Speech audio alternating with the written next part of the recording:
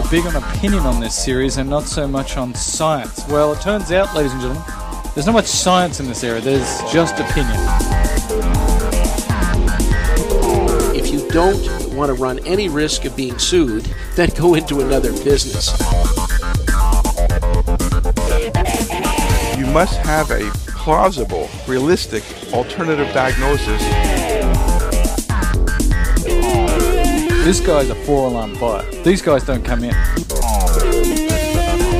You as the emergency doctor can't follow every case through to the end. We can't do it. I think one of the things that we should acknowledge is that the garden variety stress test stinks. It just doesn't work. That's what frightens me. Hey, Risk Management Monthly coming to you August 2008. I got with me Mel Herbert on the right and Greg Henry on the left. Hello, Rick. Hello. I can't believe it. We're here at Casa Bucata. Yes, It you is are. You lucky beautiful. It's only about 480 million degrees in California today. Yeah, it's hot today, but we actually have air conditioning on. We're relatively comfortable, and we're going to do a bang-up issue. But before we get started, I want to acknowledge everybody who has been putting comments and suggestions onto our website through the Risk Management Survey Monkey kind of thing that we have there. By the way, to the guy who said under comments, Greg, you suck. Yeah, hey, take a hike. All right. No, actually, we thank you very much. We want more. We like your ideas with regards to things that you'd like to see covered. We'd like to see your comments. We want Mel to say, stop saying ladies. You know, some people are taking offense with that. You know? I think it's funny. Yeah, I think, you know what? We can't cover every situation They here. look like ladies to me. Go ahead. All right, so please take a minute, get on their website, riskmanagementmonthly.com, and give us your 2 cents. The other thing that came up is a lot of people don't know that we have CME for this. CME, can you believe that? How can they miss that? Well, why else would you listen to us? there is CME for this. I think it's 2 hours a month, 24 hours a year. And did you know? That's half the CME you need to keep your license in the state of Michigan. That's pretty good. Well, Michigan has very lax standards, as we know, as the that. Rust Belt states.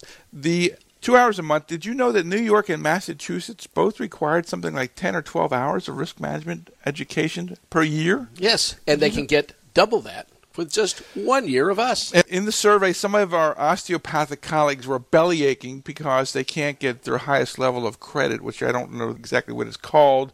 The only way you're going to get the highest level of credit is to bring on some osteopaths. So you know what the problem here is. The AOA is basically a bit of stick in the mud. They won't give you credit for programs unless you have a certain proportion of osteopathic physicians, and that's just honestly not going to happen. Sorry. Blame the AOA. Also, some people have suggested that they want to keep taking the test until they pass. Well, that test, honestly, is so easy. I mean, please, you're making me a little nervous that you're passing this open book test and you're complaining about it. So please, I understand where you're coming from, but the good part about it is, as of this issue or the previous issue, you can go back to the very beginning, which was June last year, and all of those issues now are free and a part of your subscription. And if you want the CME, you can go back there and take that. The answer should be in our little 4-page summary. Okay, that's enough of that stuff. If you don't get it right, call me up personally and I'll tell you the answers. He's got nothing better to do than to do the test for you, the quiz. Exactly. Well, there are some other themes that we picked up when we did our review, and we listened to your feedback. We care. We care deeply about what you say. People say that they really like real cases and clinical topics, so we're going to keep that in mind. We're going to try and do real cases, clinical topics, bring this stuff that we have here back to the bedside, is what you said. But we also have to then take it back the other way, too, for some general principles. But I think they'll find that pretty much everything we bring you this month is a real case. This is going to be good. They also talked about producing bulletproof charts. That's sort of a recurring theme. Tell us what lawyers are looking for. Remember that paper is cheap. We're going to do a nice chart. We're going to do a really good job of documenting why we are such fine clinicians that we have practiced at or above a similarly trained emergency physician in the field. So we're going to keep doing that. Let's stop for just 1 second. Of the 3 cases I've looked at this week that have been sent to me for opinions, the bulletproof chart is often an elusive beast, but there are 2 or 3 things which are done every time which get you into trouble. One of those is if you have a conversation with someone, write down their name and the time you called, because all of these cases are structured, as to what happened over a period in time. There is nothing as useful as knowing what time the consultant spoke to you on the phone, when they're going to be in, what's going to happen. This is how these things are recreated in court. And to help in that regard, we have a call log at our hospital. We ask the clerks to make the call to this consultant, that consultant. They make the call, they put it down in the book. When the consultant calls back in, we put it down in the book kind of thing, so that it's essential when you're trying to establish a chronology that you have some kind of evidence. And so this wasn't done by accident. This was done because of the necessity to have it. The other thing is, when you speak to an institution, 85% of us are in institutions. Mel's an institution. What? Mel's an institution. And he should be an institution. 85% of us are in an institution where occasionally we have to transfer a patient. Well, if you speak to someone at the referral center, you didn't speak to the University of Michigan. You spoke to Dr. Smith or Dr. Jones. Put their name down so we know who you spoke with, who accepted the care. You didn't speak to urology. You spoke to, again, Dr. Jones, Dr. Smith.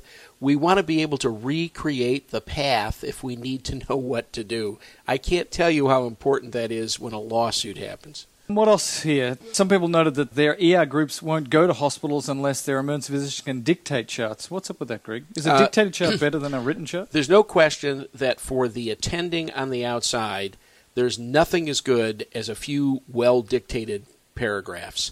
Ask any of them. If they get a templated chart with checkboxes, you cannot recreate a complex medical or surgical history off those charts. What they're good for is for the checkbox type things, review of systems. They're very good for things like a foreign body in the eye or a broken finger. What they're no good for is grandma's been weak and dizzy since 1947. There's no good checkbox for that. And I understand the problem of the cost of dictation is horrendous. What would be good is a combination chart where you can checkbox all those things that can be checkboxed and have the ability on complex medical cases or those where the course of treatment or therapy went awry, the option of dictating. A lot of things happen which don't have a checkbox. For example, let's say the family pulls a knife and threatens to kill you. Is there a checkbox for that? Well, there is in Detroit. In Detroit, that's a checkbox. But most places, it's not a checkbox. And so how do you then express that kind of situation that you're functioning under? Let's say the lab is down. Let's say something else is down. There's no checkbox for a pattern of treatment which is going awry. And I think at that moment in time, the smart emergency doctor saves himself by making some notes that can be reproduced at a later time. And I do think it is important to remember that paper is cheap, and sometimes we feel constrained to use the checkbox paper and not have some other place where we could write a progress note or something referring to... Go in the bathroom. They have rolls of it, and you can continue to write. Yeah, I like that. Some people have bemoaned the fact that we're big on opinion on this series and not so much on science. Well, it turns out, ladies and gentlemen, there's not much science in this area. There's just opinion, and we have Greg here for that reason. We have the most opinionated person that we know. He's reviewed billions and billions of his own charts and a couple of other people's, so he knows a lot about this stuff. That's right. The only reason you could be on this tape is you either know a lot about malpractice or you've committed most every major sin. And since we probably hit all of those areas here at the table, but people would like a simple solution or a simple set of studies which tell you exactly what to do. Each lawsuit is a world unto itself. Each courtroom creates its own reality.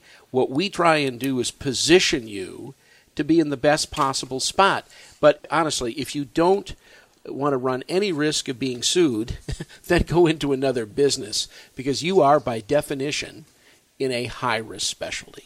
So another comment that we got here is that we need to remember that listeners are from all sorts of hospitals and represent settings from the rural areas to academic big centers in big cities, and we've got to try and do a better job of taking what we say and extrapolating it to different practice environments. So I'm going to little note here, and I'm going to remind us. I'm going to say, Greg, how does this relate to the guy in the single coverage year? How does this relate to the multi? So and we can handle that because both Rick and I are in single covered ERs most of the time. Although Rick's is city, mine is pretty rural. Driving into that hospital, there are horse farms.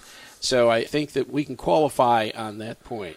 Other people said we should do more bounce backs, and, well, actually, that's an MRAP series, but we should do a few on here, and that concept is very good. Hey, that's his book that he consulted on. Yes, exactly and right. Actually, what we did is we've stolen some of those chapters, and we should do a few of those on risk management because they go across very well. Now, here's one that comes up a lot.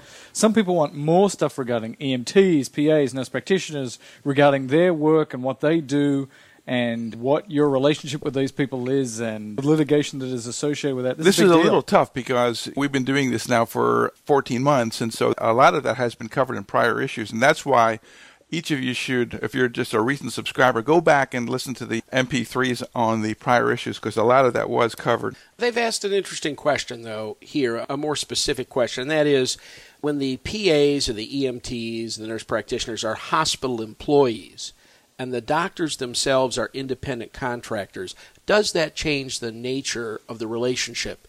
The answer is it changes the nature of the insurance relationship because clearly the hospital and hospital employees are covered under one insurance program, the physician under another. But in most hospital emergency departments, PAs and nurse practitioners have a specific relationship defined by hospital policy for oversight, for management of the care, particular physician assistants. They are, by definition, PAs. They're assistants to the doctor. And so what happens under the doctor's watch is the doctor's responsibility. And I think that it would be short-sighted of you to think that just because they're paid by the hospital, I'm not in charge or I have no liability for any of those cases that they see. Well, you are the supervising physician. Exactly right. And you've signed a paper that says that you are and that you take that responsibility. So independent of where the paychecks come, where the confusion gets to be is their insurance company is not necessarily your advocate. Absolutely not. You may be on opposite sides. You have one plaintiff, but if there are 5 different doctors or entities being sued, then that's how many sides that the defense table actually has. After all, the job of those lawyers is not looking for truth or beauty. It's looking for paying the least amount of money on behalf of their client. And so I think that you need to have these things straightened out in advance as to who's going to be taking responsibility for what. By the way, hospital administrators always say things to you like, well, we don't really see that this is a problem in this environment. Just understand you can't tell the local perspective and generalize that to the malpractice world. All you need is one case in your place. You need to have proper rules for who's in charge of what laid out. Some people also want us to continue to challenge the validity of common emergency department practice. For example, having to wait 15 minutes before a patient goes home after giving them a pill, or waiting till their kid is afebrile before they go home, that kind of stuff. So we'll continue to do that. Yeah, we like to poke fun at some of those. And actually, the one that the fellow specifically mentioned was this idea about RER won't let them go home until 15 minutes after they've taken a pill. And he thinks that's pretty stupid, and I think that he is right that it's pretty stupid. When you write a prescription, you have to have the first dose of that medicine taken in the presence of the pharmacist kind of thing, so when you drop dead, they can call 911. Right. So I do think that's pretty nutty. Yeah, it's nutty, and I don't think there's any defense for it. It's like the old fever phobia thing, where our nurses used to say, if the temperature hasn't gone down by a degree, they don't want them out the door. People have looked at that continuously. There was no evidence that that meant. So we'll shoot at those as we come across them. Now, some people want to hear a mock deposition, which I think is a really good idea, and we're going to do that on a future episode. Get some smart lawyer to come in and just grill us like we're on the stand. People really want to. Smart lawyer. Okay. Yeah, you be nice. All right, we'll be nice. We'll be nice. Okay. A lot of people want Rick to stop saying etc., etc., etc. I think I had a series of little strokes over the last several months that has made me totally unaware of some of these things that I'm saying. See, the problem and I with apologize. is it was Yul Brynner's line in The King and I, etc., etc., etc. And it had to be said 3 times. It had to be said 3 times, exactly right. So, and Rick's an old guy, and you know what a fan he is of musicals. Okay. And actually, a lot of people say we sometimes ramble too much. So on that point, why don't we get into the meat of this one? Yes, we've decided here to take on a topic that we have been assiduously avoiding since the beginning because, frankly, I think it is the hardest topic to avoid. We've done on the aneurysms, dissecting aneurysms. We did bacterial infections in the back. And those are pretty, yes, they're very discreet kind of things. This is about low-risk chest pain patients, Greg will acknowledge, I think, that this is still on the top of the list as the biggest cause of exchange of money between insurance companies and plaintiffs or the family of the former plaintiff. About 30% of the insurance dollar has to do with some complaint in the chest. Now, they're not all MIs or missed MIs. There's a few PEs thrown in there. There's the very occasional dissecting aneurysm. There's a few other things that get thrown in. But if you said 30% of the money goes to chest pain, you'd be about right. So we're going to start off on trying to go through low-risk chest pain. High-risk chest pain is easy. Yep. It's easy. Admit, cath lab, TPA. Give them some platelet inhibitors and maybe this or a little of that. That is easy. It's the ones who go home that we are concerned about. Those are the ones we're getting our butt sued on. Now, Greg has always talked in the past about the acceptable minimum risk. Are you allowed any margin of error here, or does everyone have to be caught and you're negligent if they're not? I think the general numbers are somewhere around 2%. We send home 2%? Well, that depends on how you look at the data, but clearly in the past it was more like at 4% of MIs got out the door. Now, the last time people looked was about 2. I think it's going to be considerably less than that. And the thing that's changed in the last 5 years is multiple enzymes and multiple EKGs and out the door. If you actually look at that group of people, we're doing pretty well with. It's that group of people that were casual in kind of listening to the story and out the door. Still, that's probably 1% get out the door. And, you know, in whatever system you're dealing with, I don't care whether it's the Canadians or the Brits or the Australians, there's going to be a small number of folks whose presentation is so unusual and so minimal that they're going to be very difficult to pick up. We'd like to minimize that, but by the same token, we don't want to take every 21-year-old with a cough and work him up for a myocardial infarct. At some point, there's got to be some balance here. Well, one of the reasons we kind of waited is that there are some new guidelines that I think every emergency physician should be familiar with regarding two topics. The first guideline is the 2007 Focus Update of the American College of Cardiology, American Heart Association, 2004 Guidelines for the Management of Patients with ST elevation MIs. So this is ST elevation MIs. This was published January 15, 2008, so it is quite recent. Hot off the press. This was the basis for our EMA essay in July. The other one that is also hot off the press is entitled American College of Cardiology, American Heart Association, 2007 Guidelines for the Management of Patients with Unstable Angina and Non-ST Elevation MIs. The prior recommendations were 2007, so this is a total redo. It's a 5-year redo, and this is by far much more interesting to us than the STEMIs. STEMIs, we got it. The harder thing is the unstable angina and non-ST elevation MIs. And of that set, the unstable angina is the harder one. Well, the problem here is when you've got a STEMI, all the problems lie in organization and mobilization. You've made the diagnosis, it's not a problem. The problem with the non-elevation ST elevations is that what are you looking at? It's the diagnosis is the question. Emergency medicine has two things, disposition and diagnosis. In the STEMI, it's disposition. In all other chest pains, it's diagnosis. Yeah, let's be clear about the new nomenclature that people use, because it's actually changed a lot in the last 10 years. New what? Nomenclature. I thought it was nomenclature. You got the emphasis on the wrong syllable. American, you are ignorant. Yeah. But here's how it goes. So somebody comes in, chest pain, they got ST segment elevation, and they get an enzyme rise. That's ST segment elevation MI. Can I just stop you? Yes. Let's stop saying the word enzyme. We're calling them markers now. Okay, Marker. thank you. You're right. Marker. You're absolutely Thank you very correct much. as Let's always. be- Their markers go up. That's an ST segment elevation MI, STEMI. If they have an marker elevation without ST segment elevation, that's a non-STEMI. Also, very bad prognosis. They need lots of stuff done. Won't necessarily get thrombolytics, because thrombolytics don't work in that group. And then there is unstable angina, which by definition does not have a marker rise.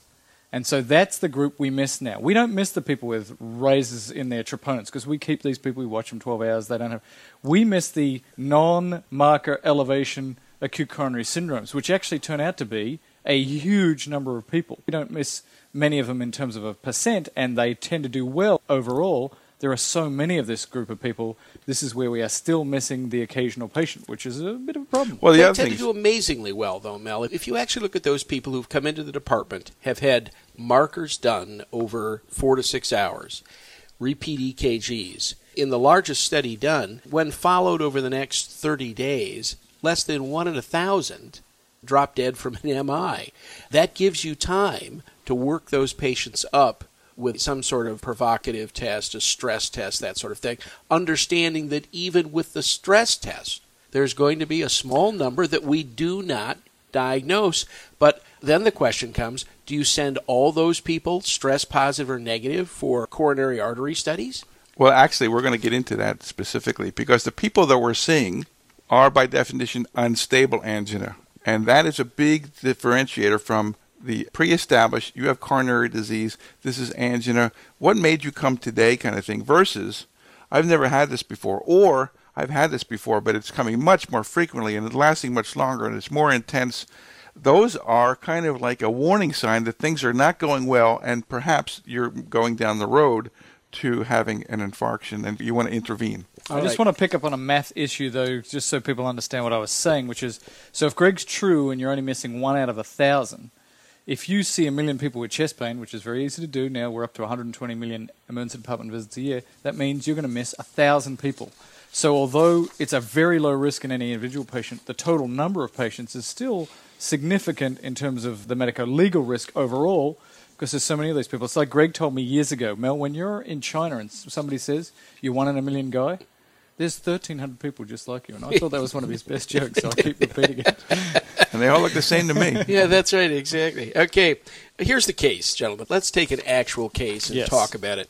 55-year-old male, already a problem. He's just a kid, isn't he, Rick? Absolutely. Yeah. A 55-year-old male. Well, at his desk at work, suddenly develops some persistent heaviness in his mid-chest without radiation and becomes a little clammy. This sounds like a famous TV star not very long ago, doesn't it? He's not had anything like this before, and he's concerned. When it persists for 20 minutes, he asks a coworker to drive him to the local ED. On arrival, the patient is feeling improved to the point of considering not registering in. He decides since he was there, though, he'll go in and just be checked out. Always a problem. Here's a hard-driving, hard-working, tax-paying citizen who now feels okay. Those are the people that are tough to convince to stay. The nurse checks him out, blood pressure 140/80, pulse 85, respiratory rate 18, temperature 99, pulse ox not taken. He has no past history of hypertension, diabetes, or smoking. Family history is pertinent for a history of coronary artery disease in his father, who had a bypass at age 60. His physical exam is entirely benign, with no chest wall tenderness or pain on breathing or movement. Patient's EKG is normal or near normal, minimal T-wave flattening anteriorly without ST segment elevation or depression. The first troponin is 0. His chest X-ray is normal as well. Gentlemen, this sounds like every third patient I have some nights in the emergency department. Right, and I think as we go down this path, one of the things I think we should differentiate is we're not in any way suggesting what the standard of care is. I think what we're going to try to do is to tell you what the Heart Association and the American College of Cardiology thinks are reasonable things to do. Because the reason I think it's important is because there are people who do 1 troponin, and there are people who do 1 EKG. And I don't want to say that that's not a reasonable thing to do. Although, Greg, you've been involved in a lot of cases. Now, the fact of the matter is that you take on the cases that go to court where there's lawsuits. But there's a denominator here of a bajillion people where 1 EKG and 1 troponin was done, and they got away with it just fine. I understand that. What I'm going to say is this. Whenever I see 1 EKG and 1 marker, whatever they've decided to get, and I don't care which one you get, the plaintiff has an advantage. There's no question about it. Because what they're going to say is, show me the paper. See, we've got a paper on 3 EKGs and 3 sets of markers and what their risk is. Show me the paper about the 1 marker, the 1 EKG, and how safe they are. You know what? That paper doesn't exist in the literature. Rick, I think you ought to do that paper at your place. Just start doing everybody with 1 marker, and we'll see how you do over the next 10 years. let's get back to this for a second. Let's just take a stop here. Okay, so this person's come in, he had chest pain, he's relatively young.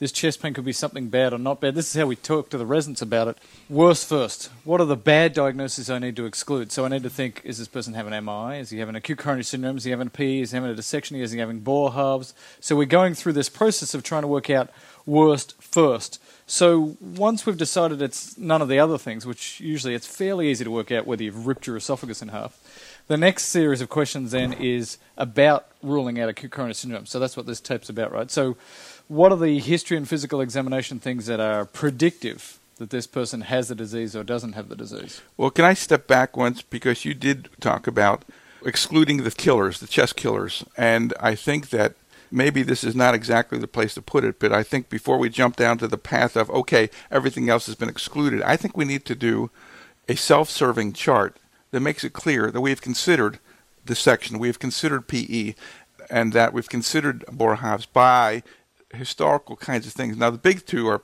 dissection and PE. So I don't think it's unreasonable to put down in your physical examination things that are traditionally associated with these diagnoses, even though we know the literature says that is often not the case when they really have the disease. But the fact that you have looked at the legs and don't find any evidence of calf tenderness or swelling or erythema, or that you have felt the pulses and the pulses are equal, that basically tells the reader of the chart that you've thought about this diagnosis of aortic dissection. I've listened to the neck. I'm listening for aortic regurgitant murmurs. Those kinds of things tell the people this doctor has considered these diagnoses as well. Yeah, and if you're looking at the history, I have never understood the diagnosis of PE completely. I thought I did when I was a junior medical student. Now I realize it's a mysterious disease. But if we're going to look at the pretest probability that you have a PE, this case, we've got a 45-year-old guy, and we'll say for the sake of argument here, 55. He has not been on any long trips. He is not a smoker. He doesn't take estrogens. Birth control pills. He doesn't take birth control pills. He has not just gotten off an airplane from Singapore. He hasn't had cancer. He hasn't had an operation. He hasn't had a cast on his leg. You know, at some point in time, if you work through that algorithm, and I don't care whose system you use, just pick one of the current names. What you did was fine. Yeah. Well, all I'm saying is Henry system. You cannot work up everybody from this point on for a PE. So can I ask you a specific question then? So I'm now the doc and I'm out there and I'm working away. Which is more protective for me? To have a little sentence in the chart that says no calf swelling, no shortness of breath, as my little spiel that says to the person reading the chart, he was thinking about PE and ruled it out? Or can I just write, I thought about PE, this person doesn't have it, or they're very low risk? Do I do a mixture of both, or can I just make a statement that says, I thought about it? If you say in the chart, history taken, low risk for PE, that's probably enough, because what that means, if it ever came to a case, they'd have to say, what do you mean low risk? That is, I sat down and I asked him about these 5 things, which I always ask. It is my usual customary practice to ask about and then list off 20 causes of... Exactly. Which you never ask them about. Right. But you're used to asking certain kinds of questions. You can do whatever shorthand makes you happy, but at least that you've thought about the disease entity. It's not that you're so dumb you didn't think of it. You're so smart, you went through and ruled out those people who are at intermediate or high risk probability under, again, I don't care which system you want to talk about for PE, because they do vary, I think, in their sensitivities. But at some point in time, this gentleman, as we've presented him, does not fall into a PE category. The reason I ask that is because you've listed these epidemiologic risk factors for PE. There's probably 20 or more of them.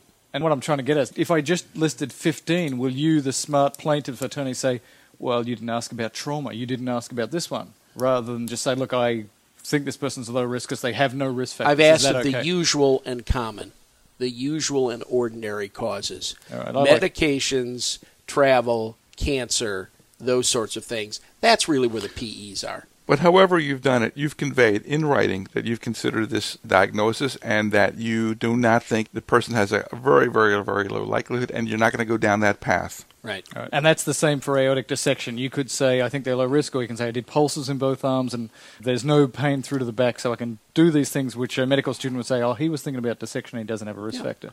And here's a guy with minimal pain, with no history of increased blood pressure, who you're going to shoot a chest x-ray on, again, at some point in time, if you decided to take all these people for angiography, I think it's overkill. No, obviously we're not going there, but we're trying to build up the case that we have considered that. We look at the chest x-ray, lung fields are normal, no widened mediastinum. As soon as you put that no widened mediastinum down there, I think that you have substantially helped your case. Well, it's by 3/4. 3/4 of the cases of dissection have a widened mediastinum. 1/4 still does not. And you know what? It's unfortunate, but that is true. So we're going to do the same thing for ACS. We're going to list high-risk features and low-risk features. It was sharp, or it was heavier, or it was radiating or non-radiating. And so we're going to go through that list for acute coronary syndromes as well. And if we really think this person's low-risk, we're probably going to buff the chart with, here's all the low-risk things, and here are no-risk, high-risk features, right? After all, this is how you're thinking.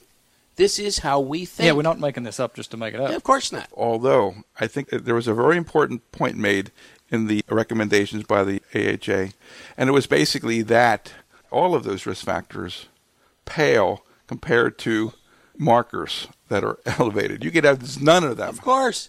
And the fact of the matter is that you still must consider the diagnosis. Yes, the likelihood is low. You've already talked about a normal EKG. You've already talked about this benign history. And now you've added some other issues that make this appear benign. But the fact of the matter is, you have not excluded unstable angina. I think that the coronary risk factors, the way we've learned them, are particularly useful in a family practitioner's office for counseling people about lifestyle changes or testing that may need to be done. For the person sitting in front of you in the emergency department, just because he doesn't have a brother who had an MI, just because he doesn't smoke, just because he doesn't have hypertension, doesn't mean he's not having an MI, and none of them are good enough. And no combination is good enough to say that that rules the situation. Yeah, this person has been determined to be more or less low risk just based on his history. Yes. You add in all of those negative risk factors, and it really has not substantially changed the fact that you have not excluded unstable angina. This concept is very important because I think some people, some of our colleagues still don't understand it. Those risk factors, traditional risk factors for coronary artery disease, were developed in places like Framingham over 5 years. If you're a diabetic, you're 4 times more likely to have coronary artery disease. But you have selected out from that huge mass of people out there. I've got chest pain in the emergency department. That alone, and actually the historical description of the pain, so overwhelms epidemiologic risk factors that it doesn't become useful unless, and this is true on the TIMI scoring system and other scoring system, unless you have multiple of those things. So you've got a bad story, but you're a diabetic, hypertensive, whose dad died at 32. Then honestly, it's not going to change what I do. None of those is going to change what I do because this story is so suspicious in this person. Well, in this person, yes. But I'm talking about where the story is, I'm not so worried about it. Well, let's step back one other. Let's take 2 steps back. Okay? Now we've got a 55-year-old guy, and like most 55-year-old guys, he doesn't go to doctors. He doesn't want to be seen. He doesn't want health care. This is a guy who works for a living, who's not looking for drugs. You know what? You've now picked out a guy. I think that's really true. Who, when he comes in, I'm thinking, wait a minute, you don't go to the hospital. Why are you here today? And now he's got a story, which it'd be nice if I could say, well, you got a temperature, you're coughing up a little sputum, I hear a couple rowels. Okay, maybe you've got pneumonia. He's got nothing. That's what frightens me. Well, I think my problem here is that I've tried to broaden this discussion out. But if we're talking specifically about this guy, absolutely agree. This guy's a 4-alarm fire. These guys don't come in. Right. When he comes in and says, I had something really bad in my chest 20 minutes yesterday, I'm like, you got something bad. When I was a resident at Dartmouth, we had a joke, and that was, if a Vermont farmer comes in, admit him. Why? Because they never came in. Right. They only came in when they were about to die. Well, I think people often forget that people don't like going to the ER. They have other things to do. It's often very easy to become kind of a cynic about this and say, oh, there's another ER abuser kind of thing. When in fact, a person like this, you have to take them very, very seriously because in fact, it took a lot to drive them to this emergency department. They don't want to be there. They're heavily into denial. And knowing that, if they're there, you've got to take them seriously. Yeah. Unfortunately, this is the exact kind of case, and I think we need to be honest about this, that depending on where we are in our shift, the kind of day we're having, how things hit us, how they impress us, You could either go one way or the other with this case. This is where you get sucked in. I don't think it takes much of an ER doc to pick up obvious cases. This is a tougher case. This is the kind of case who could get dismissed for a lot of reasons. I can hear Sean Hennison right now saying one of his criticisms about this series is that sometimes we make it sound like therefore we admit everybody with chest pain. That's not what we're saying. And so let me broaden it out again. So you're going to take a history, you're going to look at these historical features, and you're going to decide very high risk, get admitted. Ridiculously low risk, 19-year-old, reproducible chest pain after they lifted a... He didn't have any of that. This guy is not that. We're talking about this guy specifically. He is a concern. His history is a concern. Everything about him suggests he could have and the you badness. have no alternative diagnosis. Within the last 2 weeks, I've overseen the settlement of a case where the emergency doc said a 62-year-old guy was working on his boat. So he was pulling his boat trailer by himself. Got some chest pain. So they write him off as musculoskeletal chest pain. Yet on examination, there was no musculoskeletal. if you have a No musculo or skeletal? No musculoskeletal. The thing is, if you're going to call it musculoskeletal pain, you ought to be able to reproduce that pain. Right. I don't mind them saying that he pulled his pectoralis muscle if the pectoralis muscle is truly tender. But wait a second. I've got a 62-year-old guy who has mild diabetes and hypertension, by the way, who's pulling his 4,000-pound boat on its trailer to hook it up to his car and gets chest pain. On Yahoo today, there was a medical report of the proximity of unusual exertion within 3 days of a myocardial infarction. That exertion could have been 3 days ago, and you're manifesting your symptoms today. Or your unstable angina, or this new onset angina. There clearly is a relationship, but this guy has happened at work. The key factor in the settlement of this case was, and the plaintiff's counsel was on this, he was all over this like a cheap suit. He said, if it's musculoskeletal pain, show me on your exam where his muscle hurt. I saw a case where the person gave them a nitroglycerin and the pain got better, and the diagnosis was esophageal spasm. Out the door, dead. Yeah. Out the door dead. It's like you must have a plausible, realistic alternative diagnosis, or this person has got ACS until proven otherwise. See, I don't mind giving people nitro tablets. You just don't use it as a diagnostic test. It's like giving people antacids. All those studies are clearly done. There are plenty of people who had coronary pain who, if you give them an antacid, do they feel a little better? Yes. By the way, it's how we ask the question. You feel a little better, don't you? 50% of people are doctor pleasers. And they're very happy to say, oh, yes, doctor, I'm feeling somewhat better. But again, I want to extend it outside this case because we're all agreed in this case it's pretty easy. But isn't there lots of times where people come in, I got a pain here, this is sore over here, I do a physical exam, I do a history, I can't find anything, and I say, I don't know what it is. I don't think it's anything bad. Well, what I chose not to get into is all of these atypical cases. They're much more difficult. I want to get into kind of a straightforward, you could say, well, in women, they have more fatigue, they have more shortness of breath, diabetics, more silent, those kinds of things. And yes, there is this larger spectrum of people who surprise you because they don't have any of the more typical signs of acute coronary syndrome. But there are lots of cases like this who are not handled the way I think you need to safely handle them. Let me ask a question to you guys. What do you think the significance is? You've heard the story on this patient. And he, again, sounds like half the chest pain cases which are sent to me. What's the significance of a normal or near normal EKG? I expect him to have a normal or near normal EKG. If he's got acute coronary syndrome, a normal EKG is completely consistent with that diagnosis. Well, here's the numbers.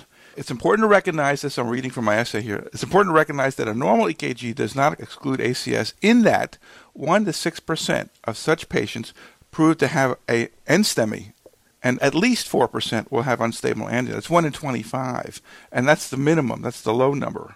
So you got the first one, and it's normal. If they're having any recurrence pain, there was no pain kind of that's going on now, recurrence, another EKG. Now you can see there is some ST changes to some depression here, those kinds of things. Or the first marker is normal. I think that the theme here is these people need to hang around either your chest pain unit or your ER or some place where they can get a serial measurement of their EKGs and their troponins. And during that time, If they remain asymptomatic, no more pain, no PVCs, no this, that, or the other thing, then they're considered really low risk. But they're not considered not to have acute coronary syndrome. What they're considered to be is stable at that moment. And what you should tell them is, we know that it's been 6 hours, normal troponins, normal EKGs. What we know is, at this moment in time, you look safe to be discharged home. Can you follow up? I've set up a stress test for you tomorrow or in 2 days. Yeah, we're going to talk about that when you make that decision at the end. So let me state But we're again. not there yet. A normal EKG is entirely consistent with the diagnosis of an acute coronary syndrome, especially unstable angina. So MIs, 5% of ultimately proven ST segment elevation or Q-wave MIs have normal EKGs, but of unstable angina patients, the majority of patients with unstable angina, if they don't have chest pain in front of you, are going to have a normal EKG. Yes, absolutely. So that's entirely consistent with the diagnosis that this guy has an acute coronary syndrome. What it is, it's not that it's one way or the other. A positive EKG is easy. It's positive. A negative one is indeterminate. It doesn't say you don't have something. What it says is, as I'm looking at you at this moment in time, I cannot see anything. That doesn't mean if I look over a period of time, I won't find something. Really very fundamental concept. You can't say your EKG is normal, you're normal. Now, every emergency doctor will acknowledge that. But there are some consequences to this decision-making process that says, this normal EKG doesn't help me. Right. Abnormal EKG does help me. Always. We can extend that way beyond acute coronary syndromes and to basically all of emergency medicine. Positive test results help us. Negative test results frequently don't help us at all. Exactly right. So what about initially normal troponin? You started to talk about it before, but you do see this all the time. Well, I did one troponin, it's negative. I don't have to do anymore. According to the Heart Association, they're basically saying that the troponin, which is considered to be fairly specific for heart, although I see lots of papers that say it's not, is supposed to go up parallel with CKMB, but it's more specific. So, but they say you got to wait something like 6-8 hours before you can say, we see no leakage here of this marker, before you can say that this is not, because as soon as that troponin is up, now the diagnosis is NSTEMI. Right. As soon as you got marker release, you're now NSTEMI. And as soon as you go, if you look at the group of patients with a negative troponin versus those with a positive troponin, even if it's a little bit positive, it's a bad prognostic sign. Right. But the key thing is that always comes up to me, is there logic? And I think there is. I had my chest pain 14 hours ago. It was very well circumscribed, went away. My EKG is now normal. I do one troponin now. It's 14 hours since the onset of your pain. Do I really need to wait another 8 to 12 hours to do another one? Can I just say, I'm done with this one? No, they don't address that. They don't address that. And Mel, it's like one of those things that seems perfectly logical. The problem with that is, I'm not aware of that paper. If you've got that paper, all of us would like to see that because we've all heard this. The other thing is, if they have ACS, they may have had their pain 14 hours ago and at that time had no damage or release. That doesn't mean they don't have ACS. What it means is they didn't have an infarct, which caused leakage and weeping of that particular marker. Right. I think that is true. I mean, they were certainly looking at a unstable angina, better prognosis than NSTEMI, better prognosis than STEMI, generally speaking. Right. I mean, there's some people who are going to have just really bad luck. But the fact of the matter is that you could think of really physiological argument and say, listen, one of the things that is unique about troponin, they pointed out in their guidelines, is that this stuff stays up for days. So once you hit it up, it stays up. So if you had been at 14 hours and your troponin bump came out at 8 hours later and you measure it at 14 hours, it theoretically, I think you can make a reasonable physiological argument that it should be up. Well, what you can say is 14 hours ago you did not have a damaging MI. You cannot say you don't have acute coronary syndrome. But there's two slightly separate questions, and the reason I continue to harp on it, because this comes up all the time. You are harping, man. Because you're saying, if I'm doing a troponin, I always have to do 2. And I think there are circumstances where 1 is okay. Although I do know of one study, I think it was by Grant Ennis, that said even when you were pretty sure that the onset of pain was 12 hours ago and it was a circumscribed pain, when you did one troop and then they did another troop later, there was a bunch of people where the second troop really was positive. Like they were having ischemia that was beyond that initial pain. It was well, you know, painless. what is this the driver to get them out of the department? It's not this guy. It's the low risk patient. Well, we're talking about the patient that you had. The patient had pain 14 hours ago. But they're 28 years old and they really look good. And I don't know why I did a troponin, but somebody did it and I did one. Do I really need to wait for the second one? I don't think so. I think you can say, look, it was 14 hours ago. You're low risk. Your EKG is normal. Somebody sent this troponin. I don't need to do another one just because one was sent. It's an interesting opinion. I think I can agree with it. We just need to have better research to say that that's true. And that's true of everything we do. You gentlemen obviously review every bit or more literature than I do. Tell me where that paper is. It's going to be very useful the next time we go to court. Tried to tell you where it is, and it doesn't give us the answer we want. Well, that's one of them. There are some papers by Ham and others in the New England Journal in the mid-'90s that actually did that, troponin as a prognostic tool, and they just did one, but then they did, in most of these studies, another one later. But if you have an ultra-sensitive troponin by 8 to 12 hours, it's about as good as it's going to get. Right, that's given. So we're talking about 8 hours minimum. Right. Yeah. Well, certainly, let me not confuse people. The real question that comes up, they had their chest pain 3 hours ago and you do one troponin. That is clearly, absolutely horrible. You have to do it at least 8, and many people say 12 hours after the onset of pain. Ooh, I think it's very difficult as you read those numbers. Nobody's going to agree with 2 hours, but there are certainly people who say that the 6-hour number is as good as the 8-hour number. But I think medically, legally, this is a series on medical legal questions. We want to put people in the best possible position medically, legally. When you do that next study, you're right, 6 hours would be lovely. And we want to see what it is at that point in time. And certainly in between, I mean, all our nurses are instructed, if we're watching somebody, he looks comfortable, his numbers are back, he's had his dinner, if they get another episode of chest pain, get the EKG at that moment in time, because there's nothing as useful as actually having an EKG during the painful episode. Although we did a paper in the abstracts that basically looked at that, and surprisingly, there was a very poor correlation with persisting chest pain and abnormal EKG. Although that doesn't mean that your advice is not good advice, that any recurrence of pain would prompt another EKG to be done. Right. So moving on, have we decided that this person needs more testing to make this diagnosis or exclude this diagnosis of acute coronary syndrome? Yes, we've said that we're worried about this guy. His EKG is normal, doesn't help me. We did one trope, it's negative, I don't care. We need to do more. This guy's saying, I'm high risk. I've selected myself out of all the people who are walking past the ER who are at the mall.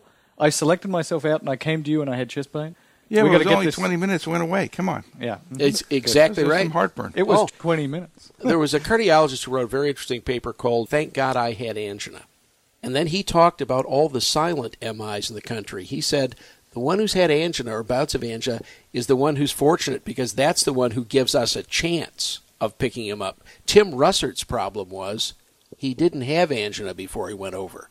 You know, he was working at his desk, looked a little clammy and went down. And if he'd been a usual sort of anginal patient in between, we would have had a better shot at helping him. Because the EKG does not necessarily need to correlate with the presence or absence of symptoms being abnormal, if you're not having any recurrence of chest pain, does not mean that you should not take a couple of EKGs during this period of observation. Would you agree with that?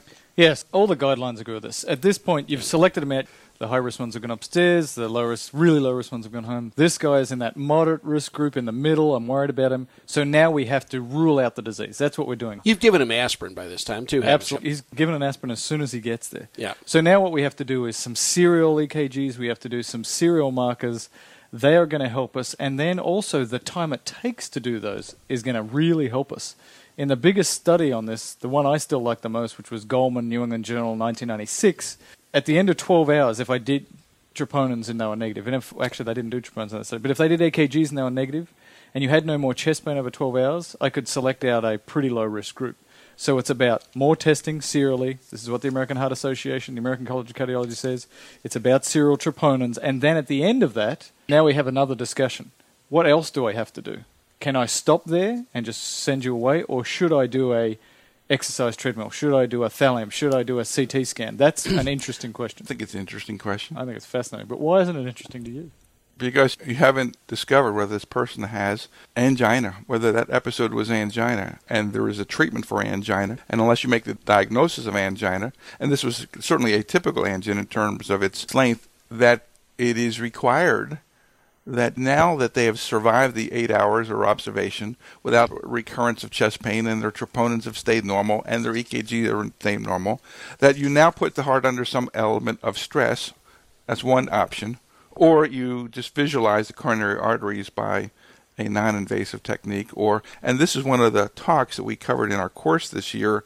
What test do you do at the end of this period of benign observation to make the diagnosis or exclude the diagnosis of coronary artery disease? And I don't think that's a settled issue. And we've now come to the spot in the discussion of this patient where there's lots of ways of skinning this cat.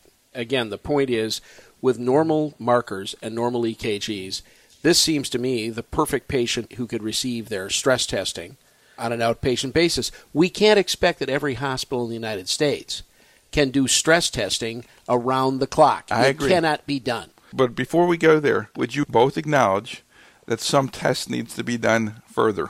I would say yes in this guy, absolutely. Yes. He's concerning enough that we have to do something else, and our history and physical and EKGs and troponins are not sensitive for picking up unstable angina, which might present later on, tomorrow, a week from now, as sudden death, which is what we're trying to avoid. So we have to do some tests. Why I find it interesting is because nobody knows what that test should be. Well, that's a different Exercise, discussion. EKG, a thallium, and a CT, an angiogram. Right. Nobody can decide what that test should be. More than that, we have the problem that as we're getting more technology, we don't know how to thin that technology down to what's absolutely essential. For example, the 64-slice scanner was going to be the greatest thing since sliced bread. It's a slice scanner, I guess. And you know what? As we look at that now, I don't think they know exactly how to apply that. What about getting an ultrasound in the department and looking at wall motion? Is that going to be the way to go? Would that be the next test? I don't think that has arrived at this moment in time. But honestly, it's not our call. But it is our call to say, okay, I got to get you to somebody who's going to do the last step of this thing. Now, what day of the week it is in terms of what test is going to be done, those kinds of things, that's a moving target. There's no question. I think one of the things that we should acknowledge, however, is that the garden variety stress test stinks. Garden variety stress test stinks. Still misses 30%. Yes, and that's an important number to know. It's not good enough. Right. So you're doing that Bruce jobber and that kind of thing, and the guy passes, forget it. I'm not getting it. It is a huge problem because that's what most people have. So I did the EMA lecture and I went through all this literature again for the 1500th time, and I determined that the test that you will do at the end of this period of EKGs and observation and troponins and markers, the test that you'll do is the one that's in your hospital. Exactly. If your hospital does stress EKGs, you'll do it. If your hospital does thalams, you'll do them. If they do echoes, they'll do them. If they do CT scans, they'll do it. It has nothing to do with the science. It has totally to do with what resources are available at your place. Although your cardiologist ought to know that routine stress test is not where it's at. But your cardiologist isn't going to go drop $300,000 on a different technology if they don't have the money. Stop, Chief. Our cardiologists, when you talk to them, it depends completely on which cardiologist you speak to, when they were trained, what they believe works. In fact, when I call them up, when I've got a STEMI, when I've got a true STEMI going on, the differences in what they order as far as do they want heparin, don't they, how much, do they want a half-strength abscisimat, all these other sorts of things. This goes all over the map. Yeah, actually, we could do one of those in a couple months about some of that stuff. But let it be said that we collectively agree. The reason I say we need to agree is because that's what these guys say. Yeah. The Heart Association says you need to now do something, and you're right. But they don't tell you what you have to do. No. Can I ask you the they say there's question? a number of choices, including CT angiograms, which if Jerry Hoffman was listening, he'd roll over. Well, I'm rolling over just thinking about it. But can I ask the medico-legal question then? Let's say you do the exercise treadmill because that's what everybody in your little rural community hospital does. He goes home and is going to get followed up in 7 days by his cardiologist. He dies at day 3. Can you say, an expert comes in and says, Dr. Herbert, you did an exercise treadmill, Rick Buchater, everybody says these things are useless. What you should have done is a 256 detector CT. Can you say the standard of care in my community is to do a treadmill because that's the resources we have. We don't have the other tests. I performed at the level of a similarly trained emergency physician under the same circumstances. I did this test, and he died. Can you say that's completely defensible? Well, I think that is completely defensible. The bottom line is you can only do what your testing allows you to do. By the way, if he says, oh, you need a CT, oh, yeah, show me that data. That data isn't that good either. I think the point Rick's making is it's not a useless test. 70 to 75% of people who are positive on that test, then they go on to have direct angio. That's usually what it is. Stress positive, you get studied. Stress negative, they treat you medically. By the way, there's a lot of controversy as to which of these studies shows you what you want to know. Still, the gold standard for these people who are suspicious on stress is to get a cath. Greg, I wanted to mention something that you brought up, that some hospitals, you can't get a stress test whenever you want it. Of course not. So there's going to be some gap. The guidelines say, hey, you've passed your 8 hours of observation, your negative troponins, no more chest pain, EKG stays stable, no change. You can go home. But they do say something that emergency physicians may or may not know. Number one, they need to remain on aspirin. Number two, if they're taking NSAIDs, they need to stop. Mm-hmm. They need to stop their Celebrex or whatever, because... Easier said than done. Did I say whatever? Yeah. I've been called on that et cetera, yeah. You need to stop their NSAIDs, and they also suggest that you give them some sublingual nitro and or beta blockers as some kind of protective therapy, because you don't know the answer yet. Yeah. They're way out on a limb here. There's no evidence that giving people nitro tablets is actually protective of anything. Again, what they've done now is they've made some generalizations way beyond what the literature will support. I don't care if you give them nitro for their pain, as long as they don't sit home and take the nitro and don't come back in. The nitro would be fine, but if you're having more pain, I want you to return. Oh, yeah, well, there's no question that's... But don't think that giving them nitro tablets has been shown to decrease the amount of people who die from MIs. No, but I think the part that I found interesting is that they have specific recommendations when there is going to be this gap. First of all, they say this ought to be done within about 72 hours. Now, they don't want to put you in a tight box on that, but that's the kind of the time frame they're talking about. We'll do what we can do, yes. And that during this interval, the reasonable preposition would be try to protect them a little bit. That's all. I think the idea of giving an aspirin is good. If you do have acute coronary syndrome, it's going to help you. If you don't have an acute coronary syndrome, it's not going to hurt you. Stopping non-steroidals and COX inhibitors are associated with increased MI, so that's a good thing to do. As Greg said, there's no evidence, that nitro does anything for you. And even in the big studies where they actually looked at it, it didn't help. What if I can't get you followed up in 72 hours? I'm guessing that there's a whole lot of people like shaking their head right now and saying getting follow-up for a patient in 72 hours just does not happen in my community. You can't get a crummy treadmill test in 3 days? I can't get one in 3 days. It's more than a... Wait a second. Time out. It's more than a crummy treadmill test. Somebody has to get the results of the treadmill test. Let's say they do a crummy treadmill test. He's got to send it somewhere. The cardiologist who's read that has to send it to someone.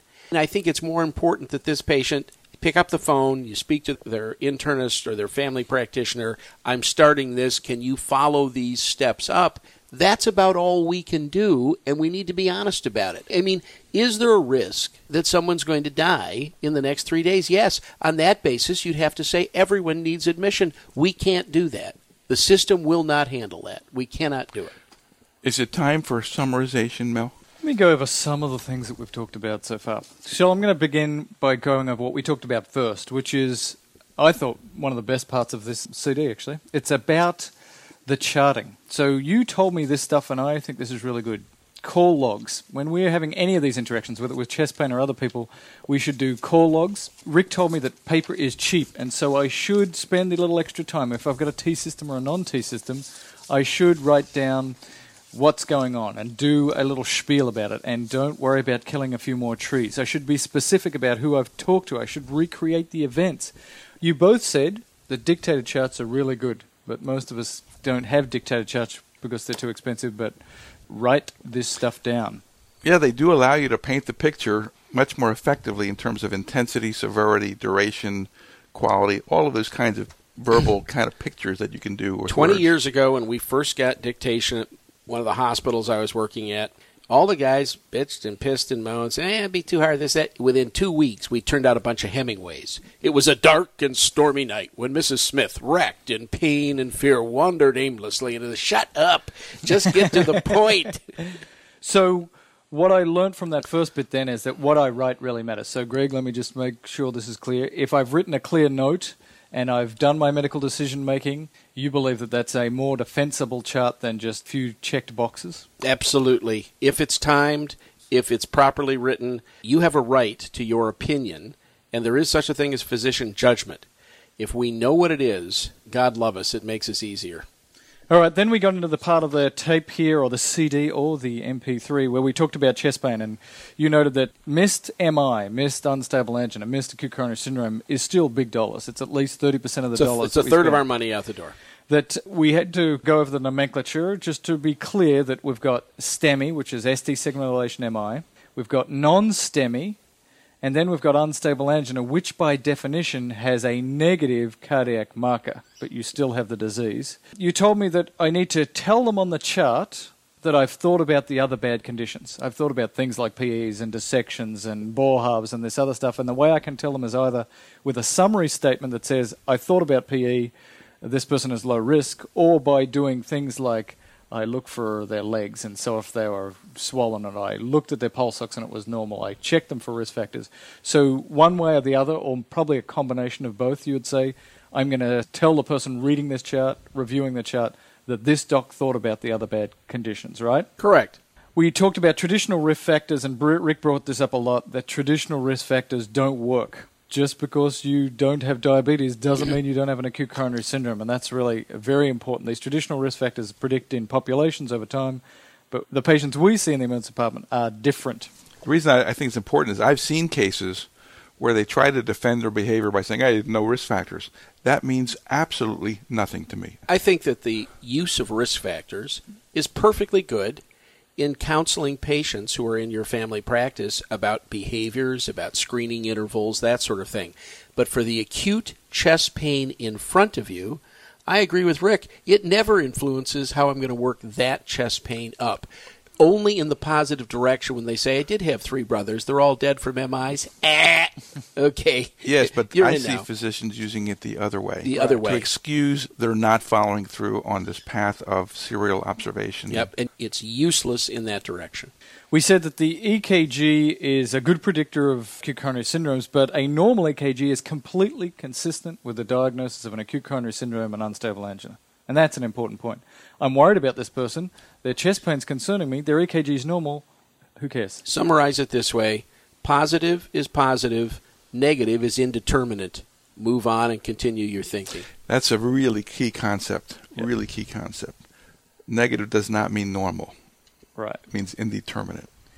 A single troponin, you basically have told me, is risky. Medico-legally risky. To put on a chart a single troponin is a bit of a concern. Now, I've argued, personally, that there might be situations where that might be okay, but you're telling me a single troponin is a risk. Is that right? Only when there's a bad outcome. That's right. And I think that Rick is right. We don't know the numerator on that because we may have all kinds of people who this has happened to, and God is basically kind. You haven't been screwed on a lot of those patients.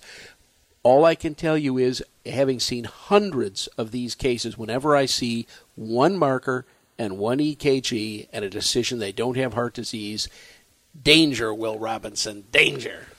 We looked at the AHA guidelines that said, look, in these patients that are sort of moderate risk, you have to do serial markers, you have to do serial EKGs, and at the end of that period, you have to do some further testing because that's not enough to rule out unstable angina. That further testing can occur right now if you're lucky enough to have those resources, or it can be delayed, according to the AHA, for a short time, up to 72 hours. And what test you do at that point is really going to depend on what resources you have in your community. You're not going to be judged by the Mayo Clinic's practice guideline for looking after chest pain if you just don't have those resources. But you should understand that some attempt at further risk stratification and defining whether this is really acute coronary syndrome or not has to occur. I think it's fair to say that at this moment in time of this taping, the exact what is the right answer, what is the best test, I think is up for grabs. I don't think that it is perfectly well known what the best test is, and that varies with the patient, what they can handle. Can they walk on a treadmill? Can they actually handle certain of these procedures? All we know is that still the gold standard against which we measure everything else is actually doing a cath. So, Greg, tell me if this is true. So I'm going to write on this chart. Saw this 55-year-old male with chest pain, watched him for 12 hours, had a negative EKG initially, 2 other EKGs were normal. His troponin markers were negative. He had no more chest pain. I discussed this with the patient, and I sent him to see his private doctor, Mr. Smith, who will be seeing him in 48 hours to further continue the workup since we do not have any exercise treadmill at this time. Is that a pretty good medical decision-making kind of note? You know what? I'll go to defend that any day. You've protected the patient. I assume that now he's going home, he's pain-free. You've set up the follow-up. You, as the emergency doctor, can't follow every case through to the end. We can't do it. If that's the new standard of care, that we get all this stuff done, then we need 5 times the number of ER docs in the United States, and we're going to have to call them something else like primary care doctors, because you can't take every one of them through this. And I think the data that these people are in a fairly low risk in the next 30 days to have a bad outcome is very good. I think that data is very clear. And Rick told me that I should give him an aspirin, and that made a lot of sense, and maybe some nitro or some other stuff. But there's concerns. If he's popping nitros, then maybe we should be doing Well, more. obviously, the idea is if you take any one of these, you need to come right back. Right. But in the meantime, if in fact it is successful, you are decreasing, at least temporarily, some ischemia there. By the Yeah, way, aspirin works. the whole question about should you start them on beta blockers at that moment in time is also a nice idea. I want to see the Framingham level study that works. I don't believe that study's out there yet. I don't think it's a bad idea, but what it shouldn't do is lead the patient into a false sense of security that we either, number one, have the diagnosis, or number two, have treated you successfully for any disease you might have. Yeah, it's just one of those physiologic kind of things. I mean, aspirin is kind of physiologic. Screw up your platelets. Yep. Beta blocker, decrease your rate pressure product kind of thing, and oxygen consumption. Yeah, Yeah, it the makes sense. NSAID question is also, it seems like a good idea. Now, there's no doubt about the fact that NSAIDs in the elderly lead to more heart attacks. And it's not just heart attacks, by the way. It increases the risk of congestive failure. In fact, there is some data that says it increases the risk of fracture. So I think that there's a lot of problems with the NSAIDs, and it's just good sense to stop them if you can. But, that's not going to be as easy said as done. Now you've got a 75-year-old with bad arthritis who responds well. Fine, you're going to take Tylenol for the next 3 days because it just is not reasonable to continue when your diagnosis is unclear. Yep. One of the downsides to giving these patients beta blockers, because this used to come up for us, is that your cardiologist says, yes, I'll be very happy to look after this guy and see him in 48 hours, and I actually have a treadmill in my office, and I'll put him on the treadmill there. I don't want him on beta blockers because I want a good tachycardic response. Right. So they might say, hold those so that I can get a good I fully test. agree that there is no compelling support to their rather casual mentioning of doing these things. All right. Well, I think that is the summary of the chest pain section of this month's Risk Management Monthly. Normally we have a more diversified issue, bouncing here and there, but we thought that we needed to give this one our best effort to try to really focus down on what would be considered to be, maybe this case needed to be 35. We're talking about the low-risk chest pain cases. The fact of the matter is low-risk chest pain cases who in fact do have coronary disease at 35 are going to cost you a lot more money when they die than the 85-year-old when they die. Yeah, I think that's important. And I want to bring this up one last time, though, because I know that a lot of people get angry at us when we do this. We're talking about somebody with a reasonable chance of disease when we say low risk. There are those people who are so close to zero risk, we're not going to begin this workup on them, and that's important. Those people get Don't to go down home. the path. Don't They get one. to go home. Because I see a lot of residents and other people's like, well, everybody's low risk, so therefore everybody has to get admitted and get this workup. No. We're talking low risk, very low risk, bye-bye. Be a doctor, as Rick always says. You get paid to make decisions. You got to send some of those 19-year-old chest painers home, please. Thank you very much. And we're not talking about the high risk. And you need a plausible alternative diagnosis. You can't call it musculoskeletal chest pain when there's not duplicated by any motions and it doesn't hurt if you touch it. No musculoskeletal. Yeah. It just doesn't work. So shall we end it there with a little wine of the month? Absolutely. Wine of the month. Let's get back here to the good old USA. We've done some great Australians, as a matter of fact. We've done some French. Let's talk about one of our own. And this is one which Wine Spectator is in love with at this moment. And I've had Covey Run Chardonnay. This is from Columbia Valley. And I don't even want to tell you how cheaply you can get this. Tell me. I need to know. $9 a bottle. $9. Let's go out to Trader Joe's right now. Let me tell you how they've summarized this. Light and juicy with lime-accented apple and pear flavors that sing gently through the finish. For $9 a bottle. It's very interesting that the next wine they were talking about this month is a new one from France, one of the Grand Cours. They said nice things about it too, but it's $411 a bottle. For $9 a bottle. That's not much more than drinking Mad Dog 2020. And I think this is a good buy and a delicious wine. I recommend it heartily. Now, a number of people asked us to do Beer of the Month. We started that at the beginning. I'm going to give you my Beer of the Month. We had a few parties over the summer. Pacifico. It's a Mexican beer. Many of you know it here. It's like Corona. It's really good. Smooth. When you have it cold on a hot day, it does the job. Just about anything cold on a hot day that's beeroid. That's true. If we get into this discussion, I've always wondered why no one speaks more about what I consider to be the really substantial beer of Mexico, which is Dos Equis. Right. I think it's terrific, and if I had to drink that as opposed to something that looks like peasant urine, I'm going to drink the Dos Equis. I like my beer to look like my wee-wee, so Pacifico it is. All right, that's all the time we have here, gentlemen. Thank you. I thought that was really good. You guys did good. You're not bad. Thanks, Mel. Hey, listen, we're complimenting ourselves. We want you to compliment us on Risk Management Monthly, your website. Yes, go to the survey. Give us your Spaz feedback. Monkey, whatever it's called. Thank you. Bye-bye for now. See ya.